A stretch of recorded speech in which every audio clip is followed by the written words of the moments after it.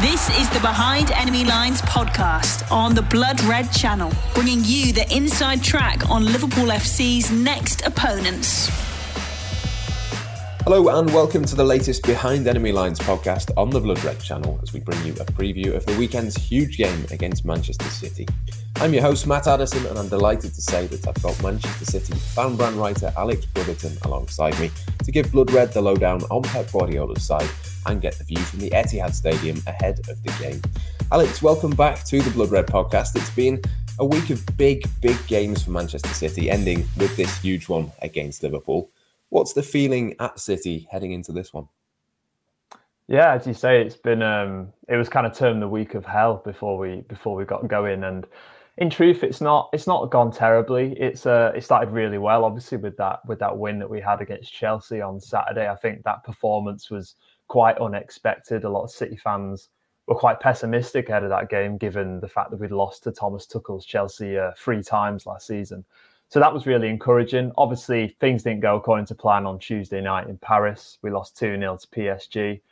Wouldn't say City played particularly badly, just missed a lot of chances, same old.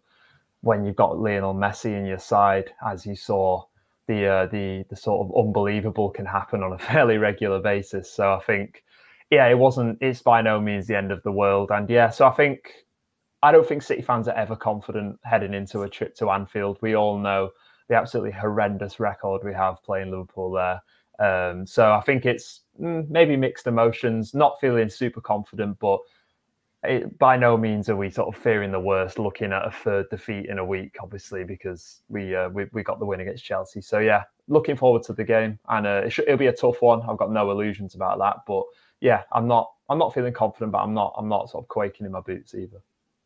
I thought City, to be fair, were really good against Chelsea last weekend. Obviously, they were playing at the same time as Liverpool midweek, so I haven't watched that one, but maybe slightly less good, would it be fair to say, against PSG? And I suppose after those 2 big games, is there a bit of a worry that this game is the third one out of the 3? It's a big one, and there might be a little bit of fatigue and tiredness that comes into play at all?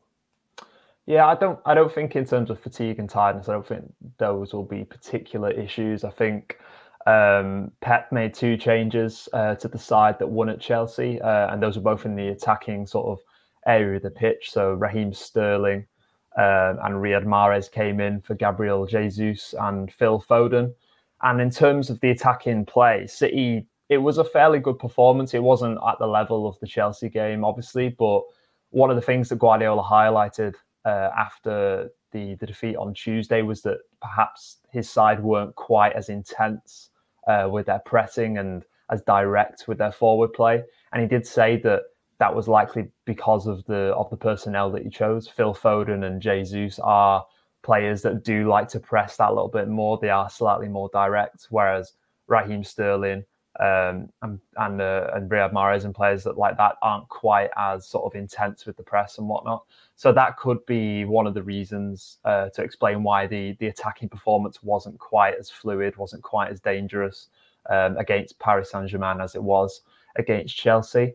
I think defensively, we were pretty solid against PSG. Perhaps you could say that Aymeric Laporte perhaps was a bit slow to get out to Kylian Mbappe when he put the ball across goal, and obviously Idrissa Gueye, a name that will be familiar to Liverpool fans from his time at Everton, before he smashed the ball into the top corner. But then with the second goal, I mean, it was, I don't know if you've seen it because you were watching Liverpool, but it was a counter-attack. City obviously were chasing the game at that point. Messi brought the ball forward, played a lovely 1-2 with Mbappe, whose layoff back to Messi was just exquisite. And then Messi does that move that he's done so many times in his career, but it's just impossible to stop. He just first time curls the ball into the corner of the net, and 2-0, game over. But so I think it was it wasn't as good a performance as against Chelsea, and City had a lot of chances. Raheem Sterling hit the bar with a header from a superb De Bruyne cross. He probably should have done better, and then he was offside, but Bernardo somehow managed to miss the rebound from about 3 yards out. So I think he probably would have been given offside anyway, but still, it was somewhat worrying that he didn't hit the target from there. And I think there was a few other chances, but in fairness, Donnarumma made quite a few decent saves. So there's still the same question marks about whether City are being clinical enough. They clearly aren't. They had a much higher expected goals than PSG, and they still didn't manage to score. So that's a slight concern heading into the Liverpool game. But I think we will see. I think we will see Phil Foden come back into the side, and I think we will see Gabriel Jesus as well, because I think in a game against Liverpool, I think being a bit more direct, a bit more vertical, and having a bit more pace in the attack is really going to come in handy. So, yeah, the performance wasn't as good against Paris, but it was by no means a bad performance. It wasn't a dud. We're not heading into this with our confidence absolutely rock bottom or anything like that. So I'm not too concerned heading into Sunday's game. You mentioned Gabriel Jesus there, and he's an interesting one because he started to play on the right-hand side at times this season. Is that something that you'd expect at the weekend? And what's the kind of thinking, do you think, behind him playing in that role when City don't really have a recognised number 9 apart from him?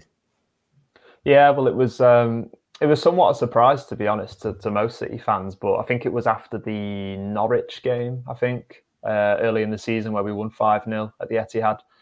He started that game on the right wing, and obviously when the team news came out, everyone just thought, oh, okay, he's up front today. But no, he started on the right wing. And after that game, Pep Guardiola pretty much said that is where he's going to play from now on.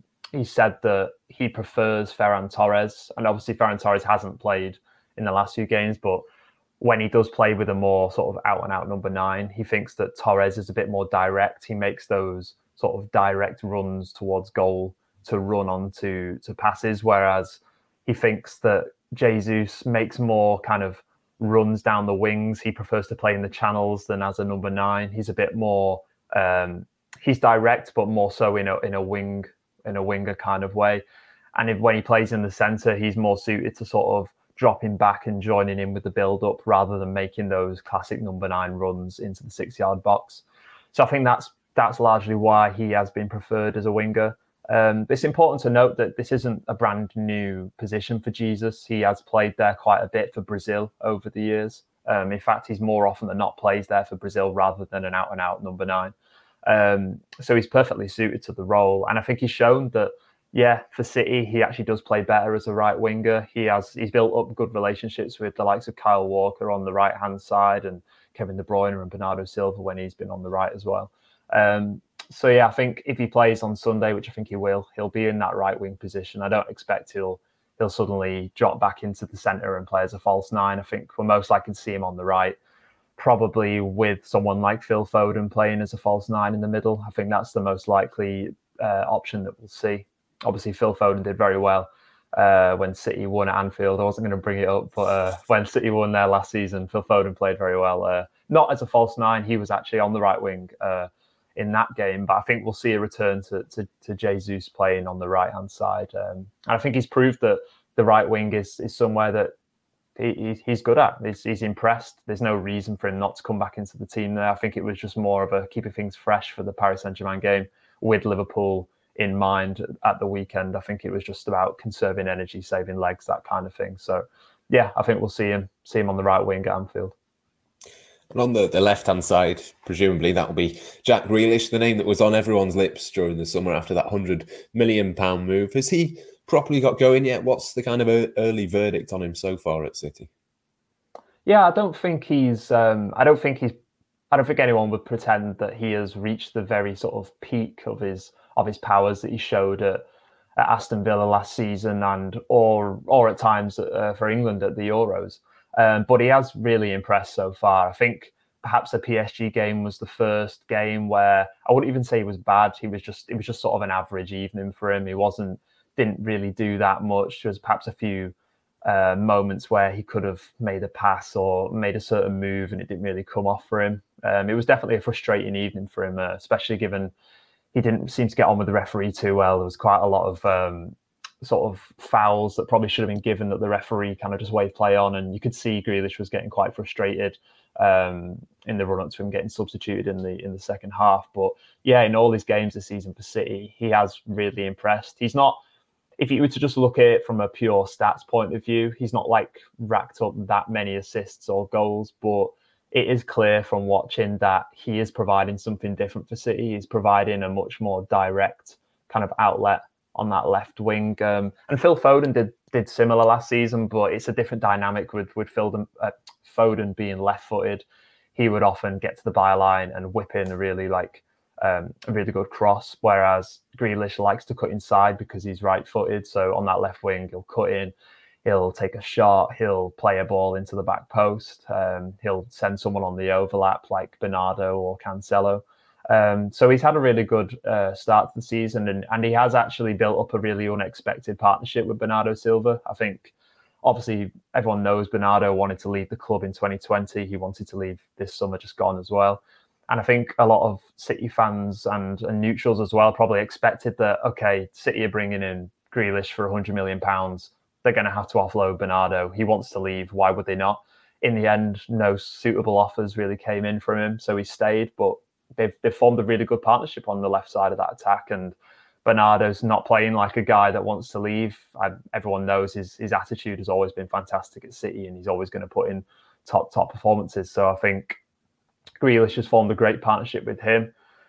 He's formed a good partnership with Gabriel Jesus on the other side, and they're always sort of linking up, playing balls across the pitch to each other. So I think, he's been good. There's still a lot more to come from him, but I think he's already proved that he was a really good signing to bring in. And I think we'll definitely see him start on the left on Sunday. He's definitely nailed that position down so far. So I think we'll see him line up there again on Sunday. I don't know if this is maybe a slightly view from the outside or a controversial one at all, but I think for me, looking at it, obviously Harry Kane was a big target during the summer as well. It seems a little bit odd to me that City didn't prioritise spending that money on Kane rather than going for Grealish just because of the other players they've got in their squad. Is there a concern at all at City that maybe there's a couple of gaps that haven't been filled in that squad because of Grealish coming in, or is that maybe an unfair way of looking at it, do you think? I think in terms of why City went for Grealish first, because it does look a bit like, well, if all you needed to do to get Kane was offer a bit more money, then maybe you shouldn't have gone for Grealish. But I think it was that the Grealish deal was there. It was easy to complete. They just had to meet the release clause, and that was that. Whereas with Kane, I think they always knew that it was going to be difficult to negotiate with Daniel Levy. And I think by City's calculations, had they made a sale, they were expecting to offload Bernardo Silva. They probably would have been able to go higher with their offer. Maybe it was bad planning. I don't know that it rested on selling someone in such a strange sort of COVID-affected transfer market. It didn't happen. Kane didn't arrive. But I think it's a tricky one with the striker situation, because every time now City don't score, it is always going to come back to this narrative of, well, why did you not sign a striker? City clearly need a striker. And I don't think it's that clear cut. Obviously, there have been games this season, such as, well, probably the PSG game on Tuesday, maybe the 0-0 draw with Southampton a couple of weeks ago, where you could see an out-and-out striker like Harry Kane, an elite poacher, finishing off some of the chances that City have wasted, because it's not like they haven't been creating chances. It's just been a similar story of just not taking them. But then you look at performances like the win at Chelsea on Saturday, and the way that City played in that game with the intense pressing, the almost double false nine that they played with De Bruyne and Phil Foden playing as the false nines. With an out-and-out striker in that formation, City can't dominate the game the way that they did. So I think it's a compromise. You bring in an out-and-out striker for these big games, and perhaps you score a few more goals. But taking the Chelsea game, I think with an out-and-out striker, they don't control the game like they did. City absolutely starved Chelsea of possession in that game, and really sort of forced Chelsea sort of to only really have counter-attacks as their chance of scoring. And even then, they didn't look that dangerous. So I think if City have an out-and-out striker, Chelsea probably have more of the ball in that game and probably create more of their own chances given the quality of the players that they have. So it is a real sort of conundrum as to whether the striker is a benefit. Obviously, it would be good to have a more out-and-out goal scorer in the building. And in some games, like the draw with Southampton a few weeks ago, it probably would have helped, because that wasn't a game where City particularly needed to dominate proceedings. But yeah, I think it was obviously the club wanted to bring in Harry Kane. That's no secret. Pep Guardiola really wanted him. That's why he was willing to go against his better judgment and bring in Cristiano Ronaldo when it looked like when the Harry Kane deal was off. Obviously, that didn't happen either. So Pep was obviously desperate to bring in a number 9.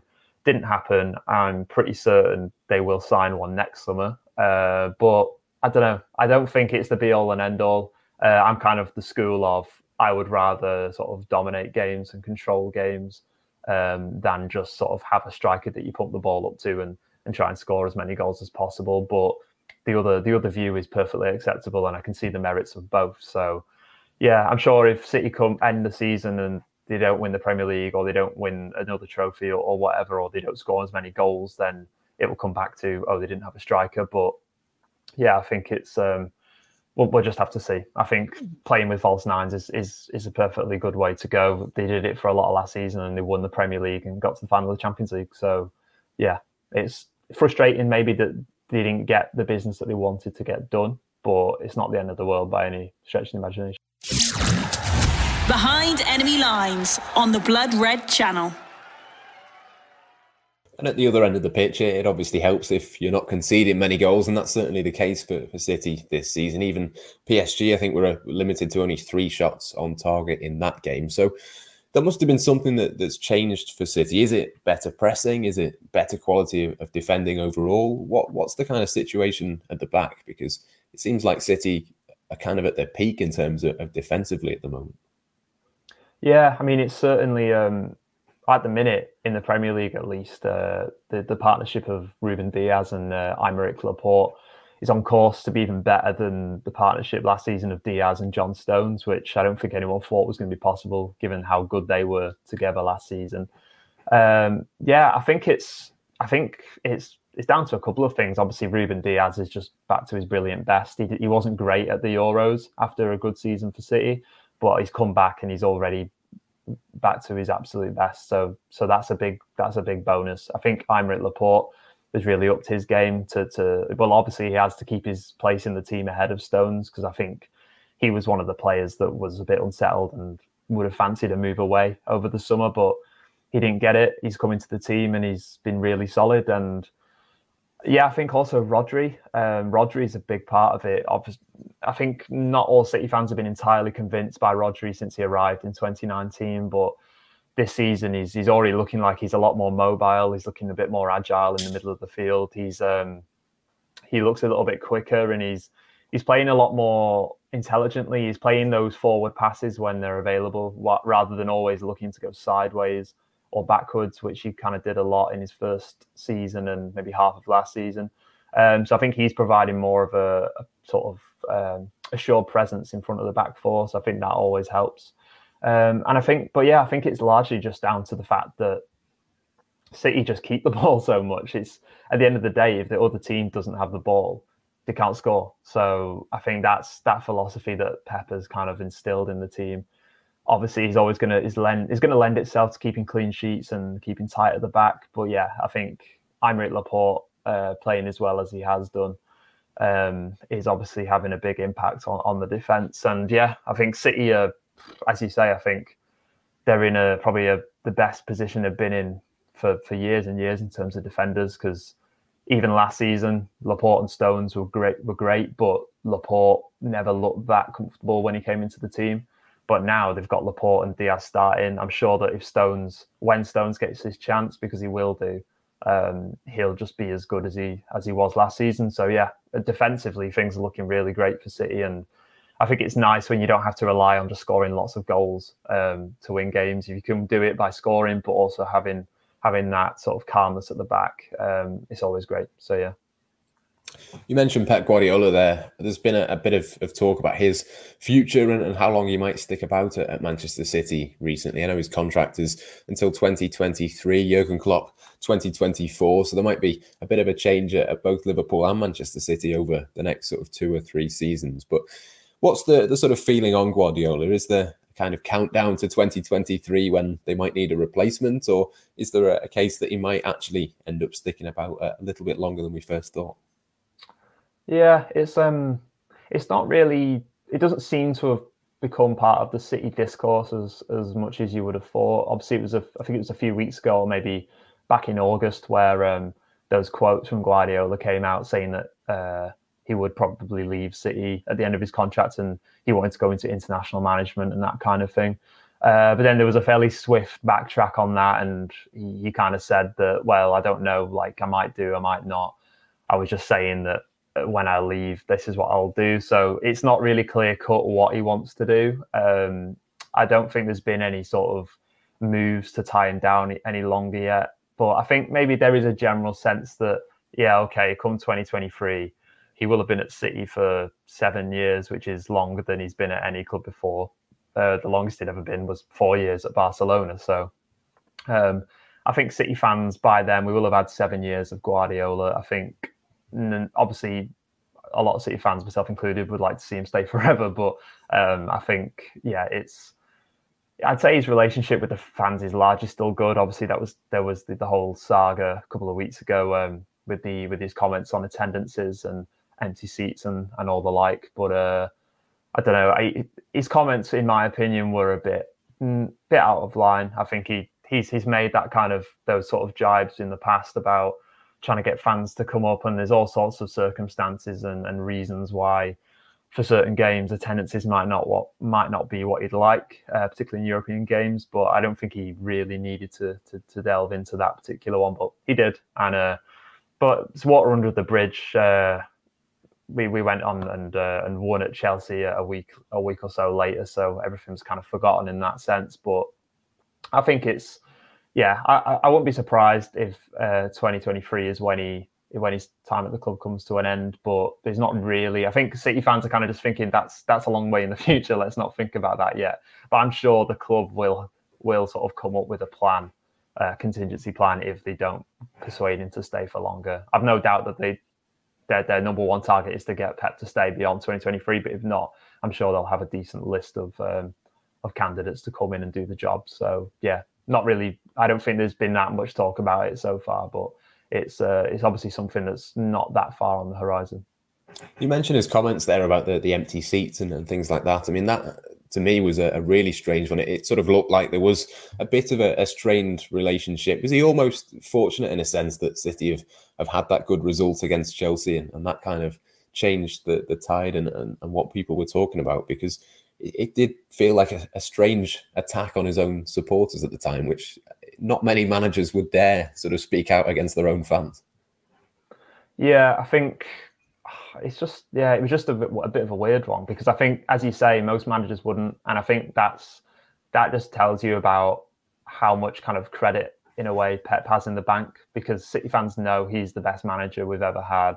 The club are never going to go against him. And why would they, or why would the fans, when like the football that he's brought to City, the success that he's brought to City is just unparalleled, really. So, I mean, I think it was right that City fans held him to account. Obviously, you had the City fans that will always defend Pep to the hill no matter what he does. And I don't necessarily agree with that, because at the end of the day, he's the manager of a football club. He doesn't have the right to question the supporters. He does the job, and we're forever grateful for that. But yeah, we pay to watch the team. We'll go to the games we want to go to. He shouldn't really be criticising fans for whatever financial decisions or whatnot they make. But yeah, I think so. It's an episode which shouldn't have really happened, but it did. I thought he was wrong to call out to call out Kevin Parker, the head of the City Football Supporters Association, as he did.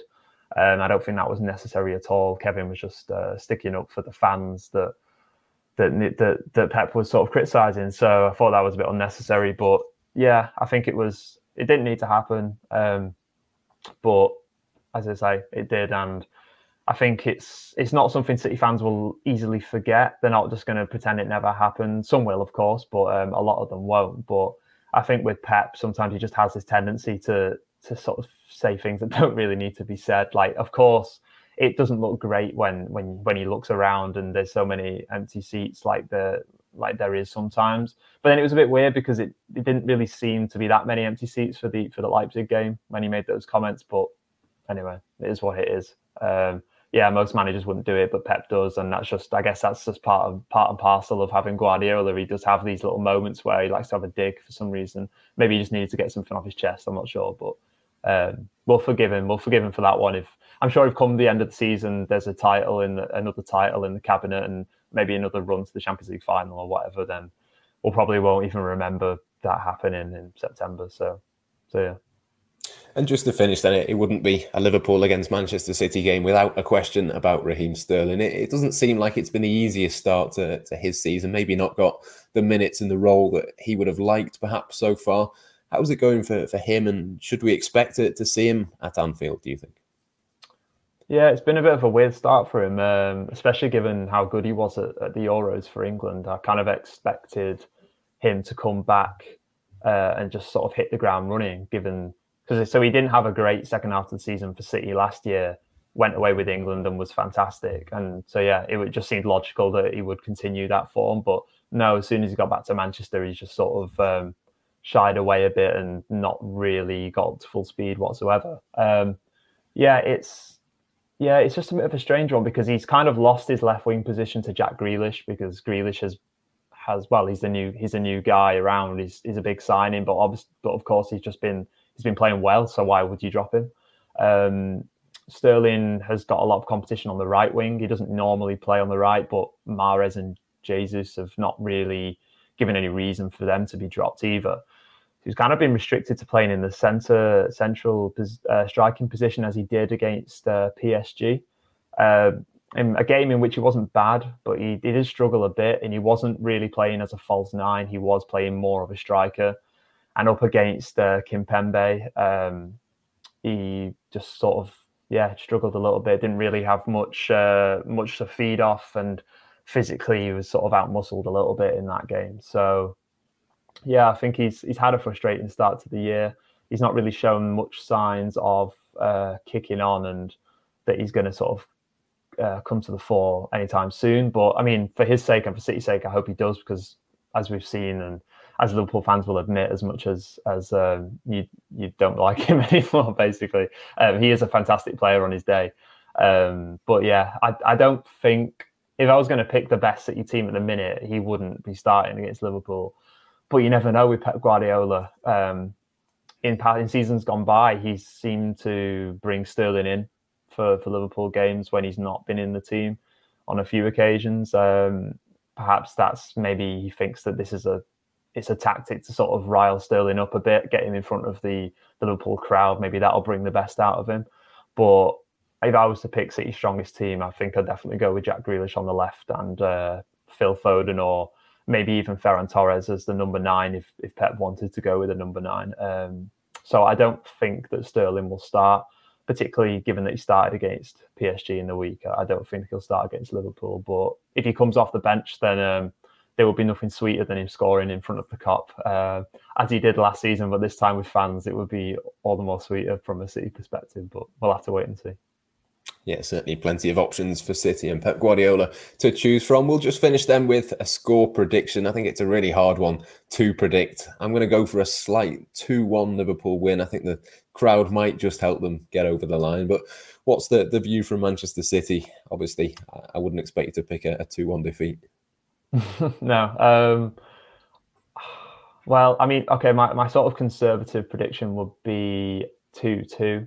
But if I'm being optimistic, I think I would go with like a 2-1, not to copy you or anything, but I think I would go with a 2-1 City win. I don't think we're going to see the sort of free scoring like games that we have seen. So I don't think it'll be like a 4-1 to City like last season, or a heavy win for Liverpool like it has been in years gone by. I think it will be quite close. So yeah, a 2-1 or a 2-2 for me, I think.